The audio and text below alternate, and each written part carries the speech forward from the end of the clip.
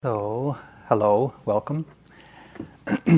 I'm going to do the first part of the evening. Sharon's going to do the next part. Then I'm going to do another part, and it's going to go like that. But first I'd like to introduce us. My name is Steve Armstrong.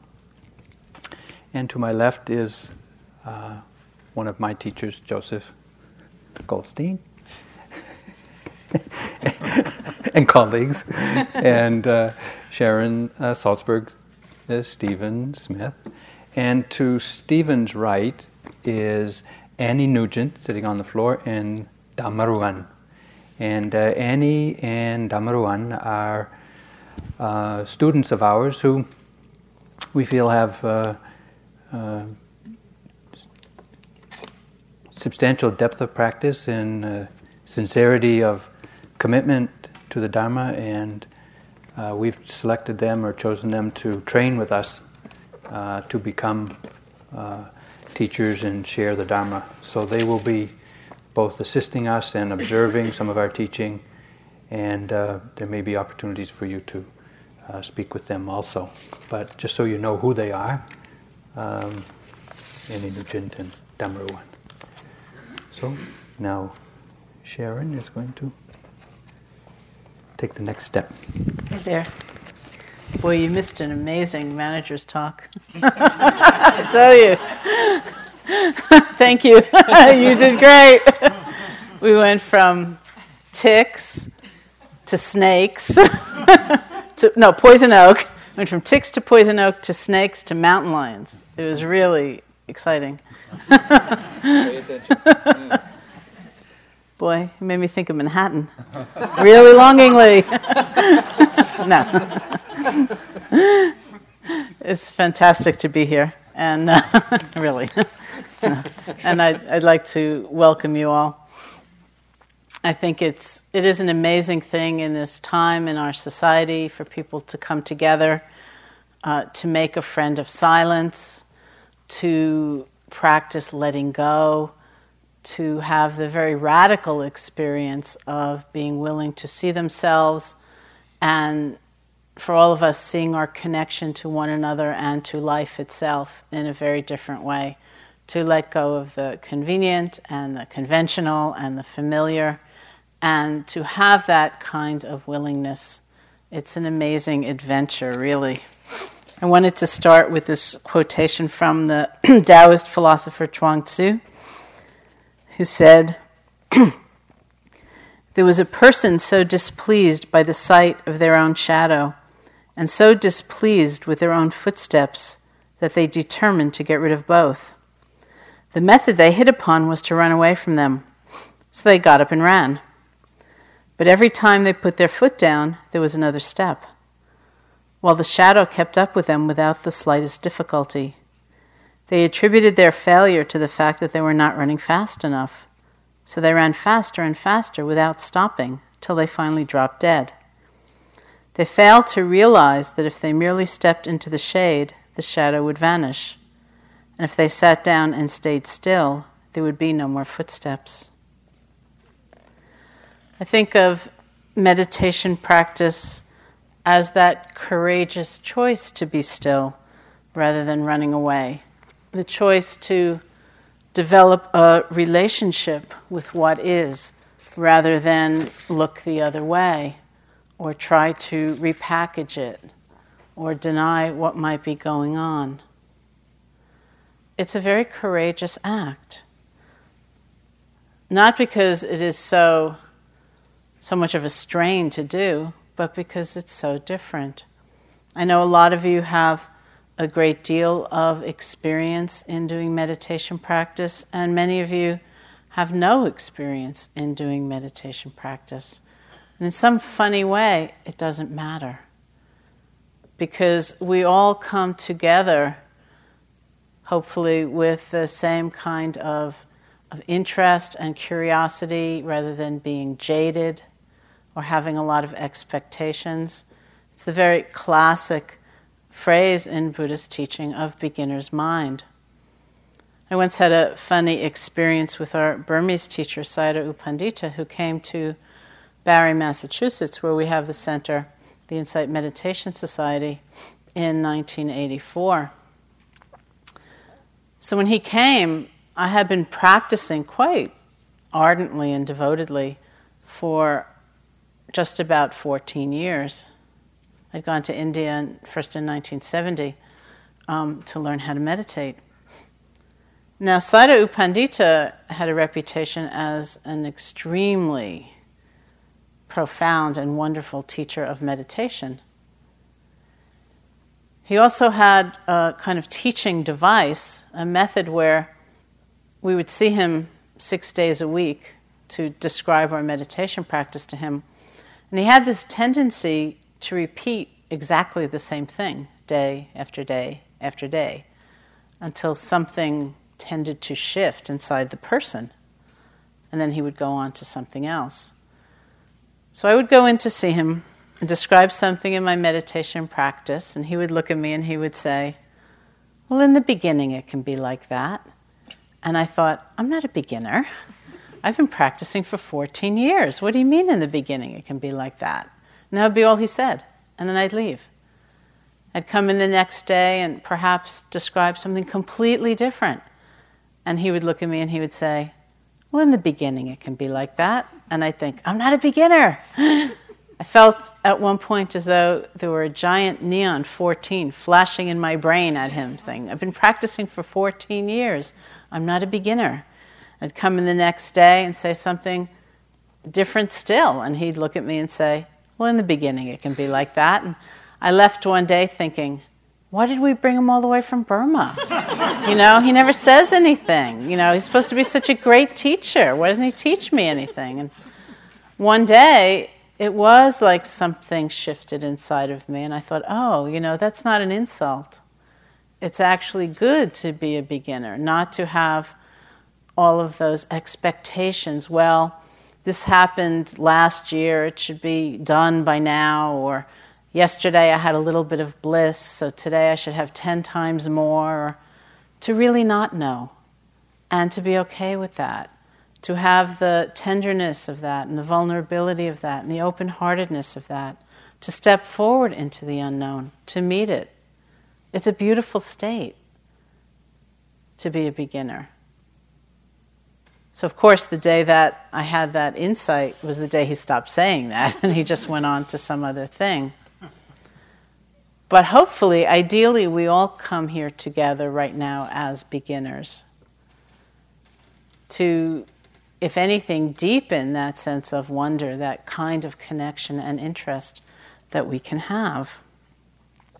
We come together to have a very practical experience, even though many, if not most, of the images and the metaphors and the ideas, the stories that we tell are rooted in the teachings of the Buddha. We come here not with a sense of trying to adopt a dogma or a set of beliefs in any way, but rather to use this extraordinary circumstance to deepen our own understanding, our own concentration, our own mindfulness, our own compassion. It's an amazing opportunity. We don't have to adapt or adopt the ideas of others. We don't have to take anything in a kind of blind faith,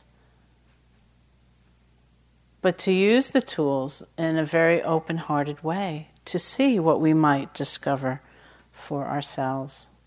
There's a wonderful line from this theologian, Howard Thurman, who said, "Look at the world with quiet eyes," which I loved. Look at the world with quiet eyes. Think about how we normally are. It's like, those cartoon characters you see whose eyes are on springs, and they're just out there. We're so fevered a lot of the time, trying to hold on and trying to push away, that we don't even know what's happening. This is how we lose a sense of intimacy with our own lives. We feel so disconnected because our reactions are so quick. We don't necessarily have the time and the space, that feeling to connect. And here we are, with nothing else to do. It's quite amazing. We look at the world with quiet eyes, not to be passive or complacent or to lose energy, but because there's a whole other kind of learning when we are close to our experience, when we're open to it, when we're with one another in a different way. There's a beautiful line from William Stafford, the poet, who said, "The things you do not have to say make you rich. Saying the things you do not have to say weakens your talk. Hearing the things you do not need to hear dulls your hearing. The things you know before you hear them, this is you, and this is the reason that you are in the world." I often think of a retreat experience as just that, not having to say the things we really don't have to say. To come to know the things we already do know before we hear them. We know so much. There's so much wisdom, there's so much potential to understand our lives that we hardly trust. So we come together in a way to nurture that. It's really quite incredible. We come together in a way that really empowers each one of us. When I first went to India to learn meditation, one of my early teachers, a man named Manindra, who is awfully good with one-liners, said something quite important for me. He said, "The Buddha's enlightenment solved the Buddha's problem, now you solve yours." And it's hard to convey just the tone of voice in which he said that, because it was very kind and encouraging. When he said that, "The Buddha's enlightenment solved the Buddha's problem, now you solve yours," I felt probably for the first time in my life somebody was looking at me with that kind of conviction, that I could solve my problem. I could solve the problem of the unhappiness and the confusion that had brought me to India to begin with. We can solve our problem.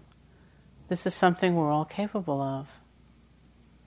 One of the most beautiful things about the teachings of the Buddha is its tremendous inclusiveness. The Buddha said that everybody, every living being has a potential, has a capacity within to not just live mechanically, not to be driven by the strictures of habit, to be free, to understand their lives, to connect, to care, to have love, to have compassion, that this is a potential or a capacity we all have, innate. It's not just for the special few, the talented ones, or the ones who, are really lucky and have very easy kind of lives. Everybody, he said, has these kinds of potentials within. And the tools exist, the techniques exist for bringing that potential to life, for making it real, not just a delightful kind of thought like, gee, I have a great potential. Isn't that wonderful? But to make it a living, vibrant, vivid part of every moment of our lives. These are the tools. The tools are what we practice here. We practice developing and strengthening concentration. Most of us experience ourselves as being kind of fragmented.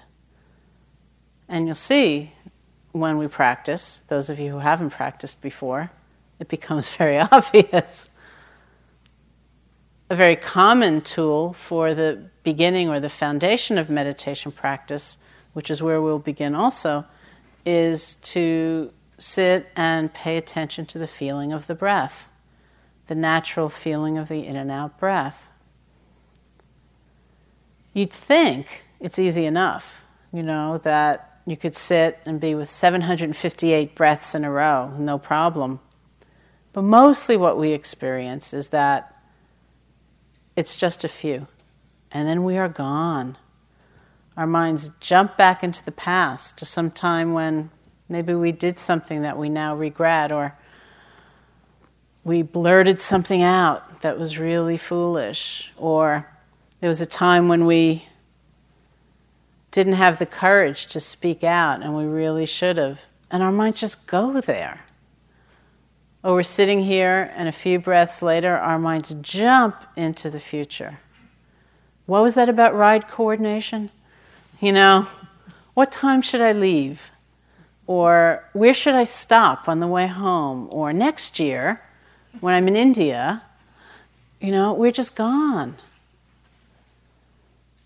In fact, the Burmese teacher Sadhu Pandita has a kind of trick question he asks people, which is, about how many breaths can you be with before your mind starts to wander? It's sort of a trick question because they believe a good answer is 2 or 3 or 1, because they feel it takes a good degree of mindfulness to notice that.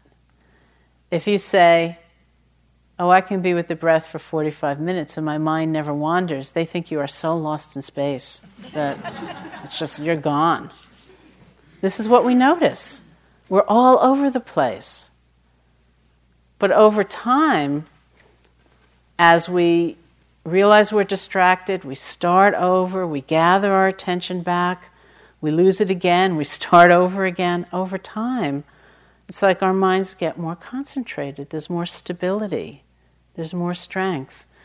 If you think about the last time you meditated, or even the last time you sat down to think something through, to work out a dilemma of some kind, and feel your way into how much energy got wasted, jumping into the past and jumping into the future, and speculation and judgment, and imagine just gathering all that energy back to return it to yourself.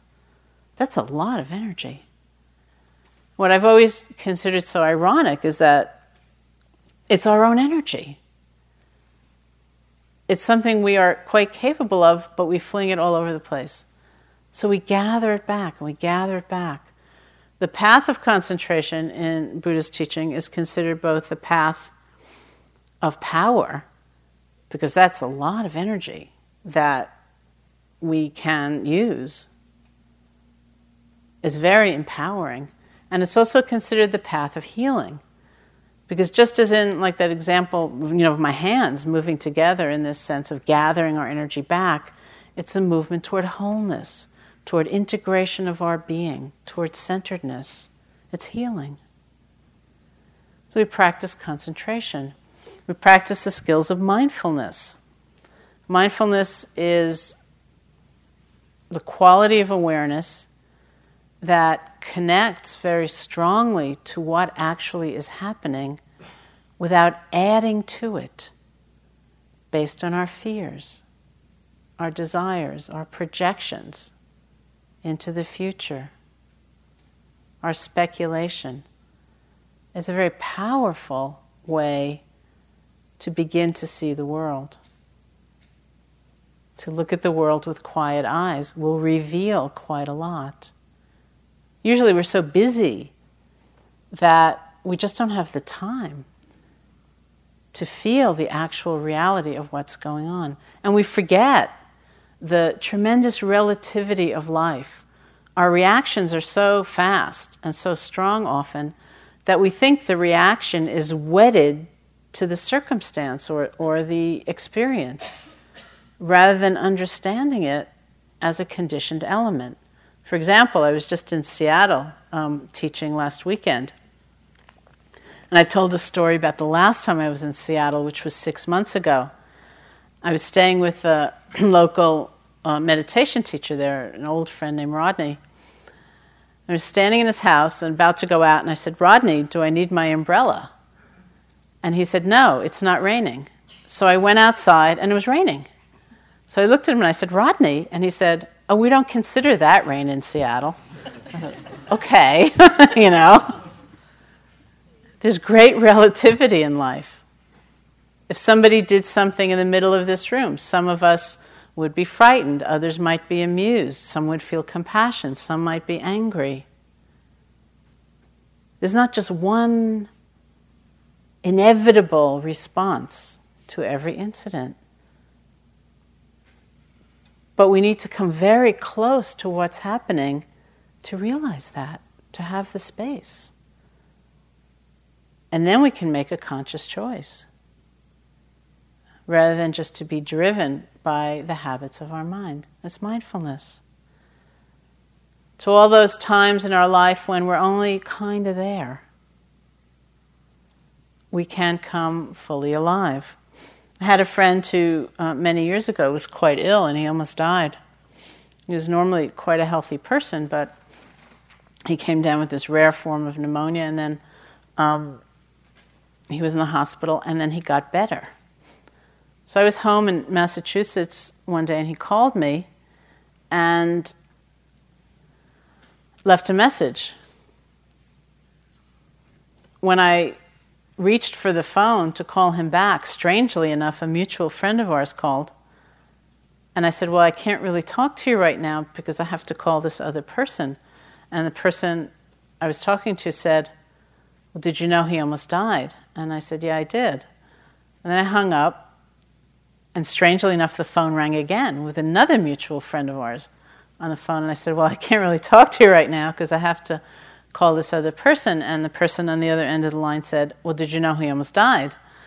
And I said, yeah, I did. And then I hung up, and finally I got my friend, and I said to him, I'm going to dub you he who almost died. And he said, well, how do you mean that? Do you mean that in the sense that I was so severely ill and, things were kind of shaky and then I got better? And we went through that, and finally he said, the best way of understanding that is that we can live our whole lives without really living it. We can live our whole lives without ever being really alive. One who almost died is also one who perhaps never really lived. So we live as fully as we can. That's the opportunity that we have. But think about how we spend a day. We spend a day lost in the future or lost in the past, pushing away a lot of what's happening, trying to hold on to the rest and strategizing how we can keep it from changing, missing a tremendous amount of our experience when it's just ordinary or neutral, a breath, a sound, a taste of tea. We're gone. It's like we're not really here. There's a beautiful line from the Buddha when he said, those who are heedful or those who are mindful are on the path to the deathless. Those who are heedless or those who are mindless are as if dead already. The mindfulness allows us to come awake, come alive. We can be present no matter what is happening. And we practice the skill of compassion. We practice the very radical transformation of how we treat ourselves, how we relate to ourselves. So, for example, say you're with the breath for half a breath, and your mind is gone. What happens when you realize, oh, it's been quite some time since I last felt a breath? In that moment, can we be gentle? Rather than chastising ourselves or punishing ourselves, berating ourselves, can we let go with some compassion, some ability to forgive ourselves? Can we gather our energy back? Can we begin again? I often think one of the reasons I love meditation practice so much is that the really big life lessons happen in these itty-bitty little packages. And if you said to somebody, I sat down, I felt a few breaths, my mind wandered, I brought it back, they'd say, so what? I mean, really, what's the big deal? But that is a huge thing. Because what we are practicing deeply is the ability to start over, the ability to make a mistake and forgive ourselves, the ability to lose sight of our aspiration and begin over again, the ability to make mistakes and have some compassion. Those are huge changes. That's what we're actually practicing. Meditation practice is very simple to describe, but it's not so easy to do. Largely because of this, and because of our tendency to judge ourselves incessantly. It would be easier if we said, well, the goal is to go from 2 breaths to 758 breaths. Then we could really measure it. But the qualities that are really what the meditation practice is about, they're measureless. To say, well, I let go more gently. There was more patience. I had a better sense of humor. There was more spaciousness with the things that came and went. It's very hard to discern hour after hour. And so the best thing is to stop evaluating and checking and judging all of the time. That's the challenge, is to undertake this really like an adventure and to know you will go through many, many, many kinds of experiences and it's all okay. It's another aspect of inclusion. Not only are all beings included in this great potential for living a different kind of life, but every aspect of our experience is included in the practice of concentration and mindfulness and loving kindness or compassion. Everything is part of it. There's no experience you can have that's wrong. That's sort of a sign of irredeemable failure. It doesn't matter. Because what's happening in the practice is far less important than how we're relating to what's happening in the practice. That's really hard to believe, given our tendency to judge all the time. But there's not a wrong experience to be having. And you will go through everything. It would be very weird if you didn't. I have a friend who sat this retreat last year who's from another part of California. And in the beginning, well, usually the very beginning is really hard.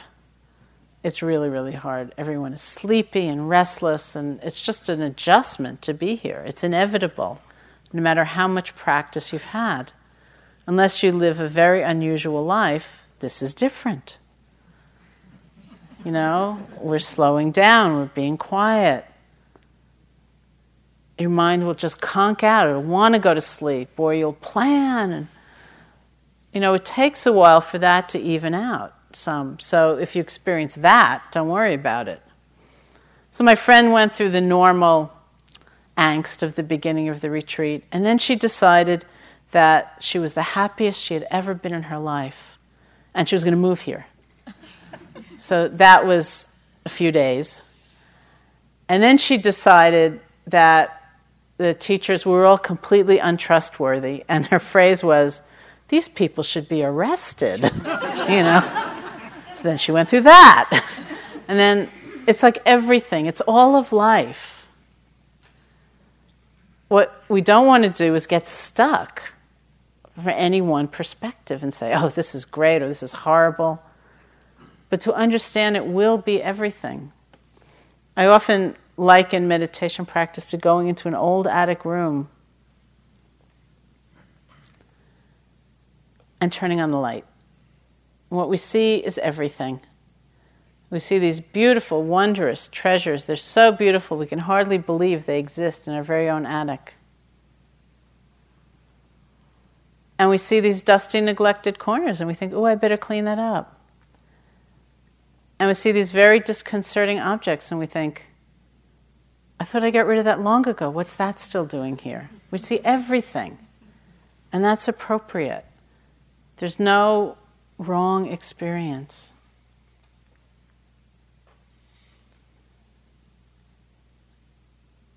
And so we practice qualities of concentration, mindfulness, compassion, gentleness, patience, openness, connectedness. That's what we're really doing throughout that whole range of experience. Traditionally, we begin retreats with what are called the taking of refuge and the undertaking of the 5 precepts that help establish the context with which we come together here, within which we do this very deep work. The 3 classic refuges are the Buddha, the Dharma, and the Sangha. Dharma or Dhamma in Pali. When we take refuge not as an act of kind of declaring ourselves Buddhists or as an act of allegiance of any particular identification, but as a reminder to step out of our sense of limitation, the confines of our own fear, to dare to imagine that we can move, we can grow. We take refuge in the Buddha not just as an act of respect to the historical figure, but as a recognition that the Buddha was a human being, that he cultivated the power of awareness, the power of loving kindness, and so on, as a human being. To come to that depth of understanding of the nature of life. And for me, whenever I think of the Buddha, right from the beginning of my time in India, I thought of him as an integrated being. When I talked about being fragmented a little while ago, you think about how much of our lives are kind of disparate and torn apart, where we might be one person when we're at work and a completely different person with our families, or we're fine, we're full of loving kindness and tenderness when we're all alone, but once we're with other people, we're in a terrible state. Or we're fine when we're with other people and we're afraid to be alone. That's how most of us are. So I took a look at the Buddha and I saw somebody who was just one being. He was who he was. Whether he was alone or he was with others, whether he was still or he was wandering around India teaching, with the threads of the things he really cared about, the things he was, of wisdom and compassion and so on, sustaining him in all those different circumstances. That's what the Buddha meant to me. It's that sense of possibility. That's what we affirm in taking refuge. The Dharma or the Dhamma is the path, it's a way. It also means the truth, the nature of things. We take refuge in the power of that path, the power of uncovering the truth of our own experience, the truth of our connection to one another, the truth of our connection to life. And the Sangha means community. It means the community, first of all, of traditionally of monks and nuns who have preserved the teachings of the Buddha from the time of the Buddha until now. It means the community of beings, of men and women and children who from the beginning of time have taken the risk to live in a more profound way, who have realized the truth for themselves, who have embodied it in their own lives. And in a contemporary sense, it means the community of all of us who've gathered here together. Those who come together with this kind of intention. We can take refuge in the power of the community to realize that we're not alone, and that in some very meaningful way, the spiritual work, the inner work we do could never be for ourselves alone. Inevitably, it is about how we live with one another. So it's the 3 refuges. And then we undertake what are known as the 5 precepts, which are the guidelines, the ethical guidelines that form in some way, it's like the bedrock of this community, to be able to be here together in safety, in mutual respect, and compassion. I know some of you have heard me tell the story about how many, many years ago when the Insight Meditation Society wasn't all that old. And in those days, of course, meditation was a little bit of a peculiar activity in this culture.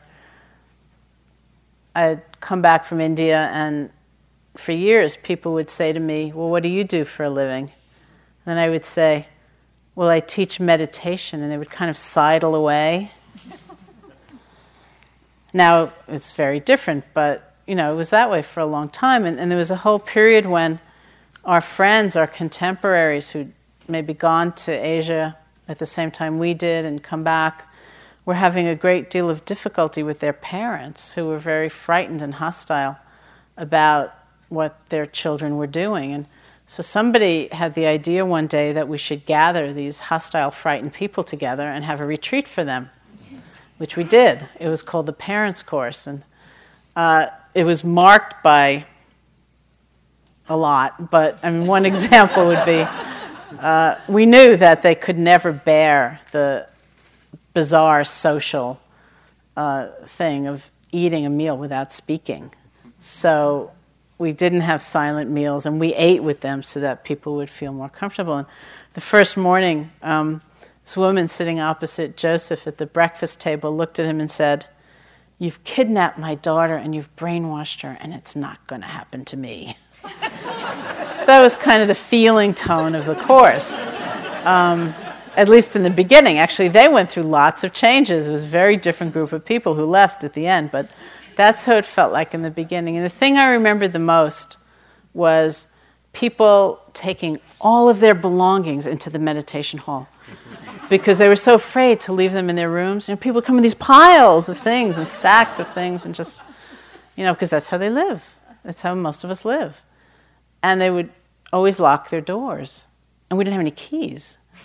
They'd lock their doors behind them by pressing some button, and then they couldn't get back in, so we'd be running around looking for a master key, And it was so striking that that's how most of us live all of the time, and not unreasonably so. And you think, what an amazing thing to come together intentionally to create a community where that is not how we have to be. A community that is based instead of how most of the world is, instead of on greed and grasping and fear, on respect and compassion. And so that's the nature of the 5 precepts which we undertake for the duration of this retreat. They are the precept not to kill, not to hurt or harm any living being, not to steal, not to take that which has not been offered, not to commit sexual misconduct, which in the context of the retreat means to refrain from sexual activity altogether. Instead, to use all of one's energy in this kind of practice of understanding the nature of everything that comes up in our minds, in our hearts, without necessarily having to act on it. We undertake a precept to refrain from lying, which again in retreat is expanded to mean the undertaking of silence, which was spoken about in the manager's talk. We're always available, when we come together in groups or individually. You don't have to be silent with us. You're free to talk, and there are lots of times for questions and things like that. But between yourselves, and even in writing notes, it's an amazing thing to go inside and not to be living in reference to other people. Sometimes when people think about a retreat, the thing that they're most afraid of or disconcerted by is the idea of silence. And sometimes people say, everyone in my office took like a betting pool that I wouldn't be able to be silent for 9 days or something like that. But most commonly at the end of the retreat, it's the single element that people point back to as having been the most beautiful. It's like for once in our lives, we can just be ourselves and we can be quiet. We don't have to present ourselves to anybody else as special or important or stupid or anything. We can just have our own experience and learn to trust it. So we ask you not to speak to one another, not to write, extensive notes to one another, to go deep into your own experience, which is a beautiful thing. And as an extension of that, we also ask you not to read. It's another way of for many people, including myself, it's a way of really thinking about someone else's experience rather than one's own. It's so much easier just to, read on and on and on what someone else has written about their practice or their life or their spiritual heart. But to come back to one's own experience is more the point. And we undertake a precept to refrain from taking intoxicants that cloud the mind or create heedlessness is the direct translation. It means drugs, recreational drugs, not medicinal drugs, and alcohol.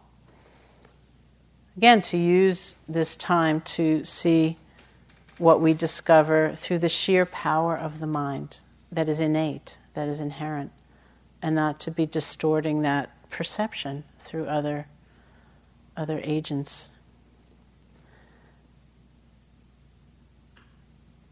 So now again, I'll turn this over to Steve, and we'll formally undertake the refuges and the precepts, have a very short sitting, and break for the evening.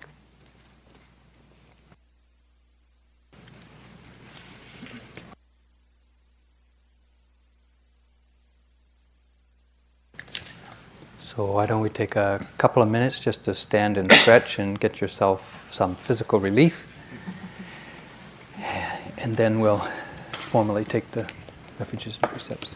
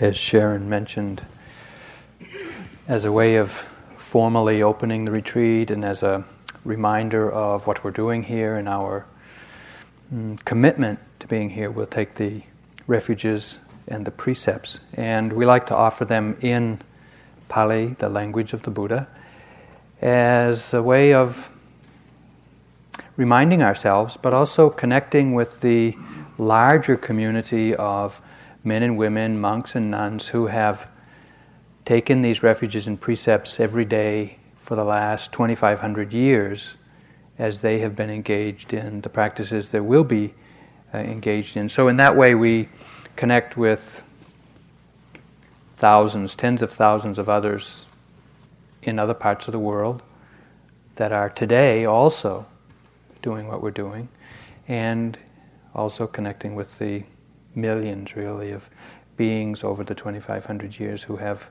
found this path of practice useful in their lives. So, what I'll do is chant one phrase and ask you to repeat it after me. We'll pay homage to the Buddha. We'll take the refuges 3 times, and we'll take the precepts, followed by a dedication. So, maybe tomorrow we'll get some chant sheets so that you can see the words and the translation of that. But for this evening, we'll just do it verbally. And then we'll sit for a few minutes after that. Okay, so please repeat after me. Namo, Namo Tassa Bhagavato, Tassa Bhagavato, Arahato, Arahato, Samma Sambuddhassa, Samma Sambuddhassa, Namo, Namo tassa bhagavato, arahato, samma sambuddhassa, Namo tassa bhagavato, arahato, samma sambuddhassa, Buddhang saranang gacchami, Dhammang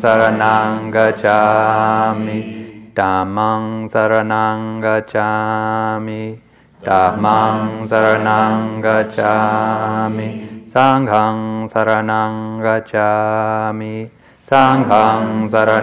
gacchami,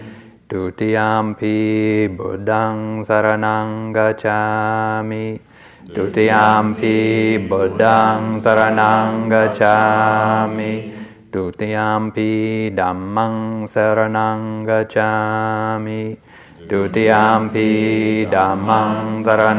gacchami, Dutiyampi Sanghang saranang gacchami, Dutiyampi Sanghang saranang gacchami,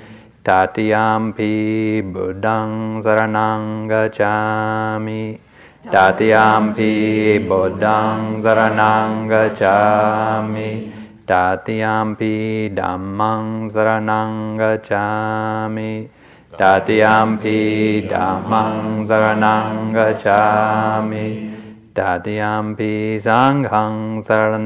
gacchami, Tatiyampi Sanghang saranang gacchami.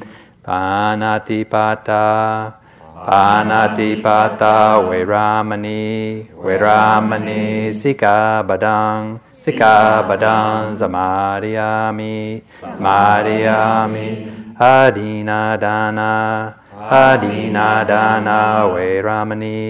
Vairamani Sikabadang Samadhiyami Habrahmacharya Vairamani Sikabadang Samadhiyami Musawada Vairamani Sikabadang Samadhiyami Suramerya Majapamadatana Vairamani Sikabadang Samadhiyami Irang me silang Magapalanyanasa Pachayo tu.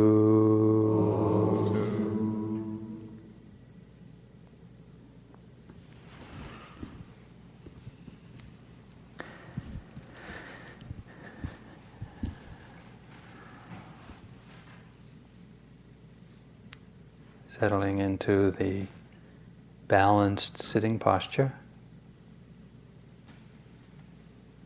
where you feel grounded and at ease in the body.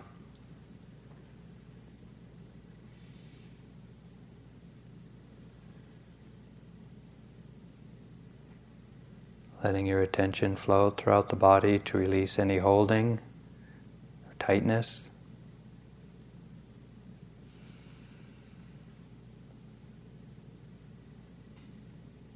Settling onto your sitting bones.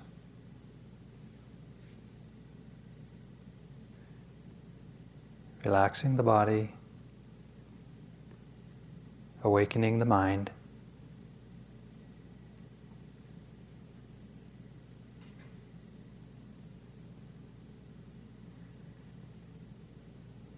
When you feel at ease in the body, notice where you feel the breath most distinctly.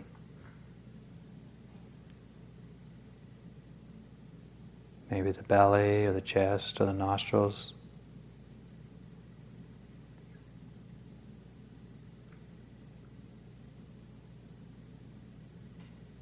let your attention rest there, noticing the movements in the body or the sensations of the breath. And as much as possible, letting everything else fade into the background of your attention without trying to get rid of it or push it away. Instead, let the breath come into the foreground of your attention.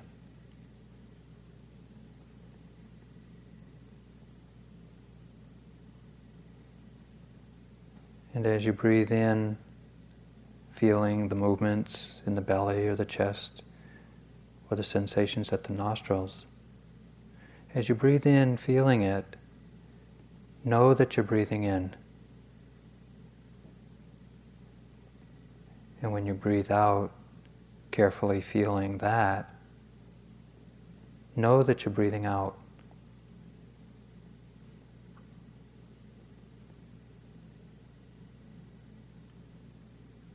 Letting the breath be natural or normal, however it is for you, whether it's deep or shallow, quick or long, distinct or diffuse, really doesn't matter. However you experience it is okay. When you breathe in, know that you're breathing in. When you breathe out, know that you're breathing out.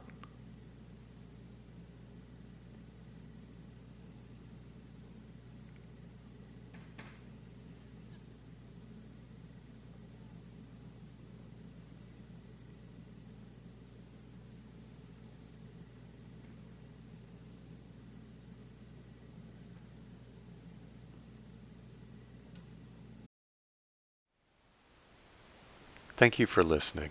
To learn how you can support the teachers and Dharma Seed, please visit dharmaseed.org/donate.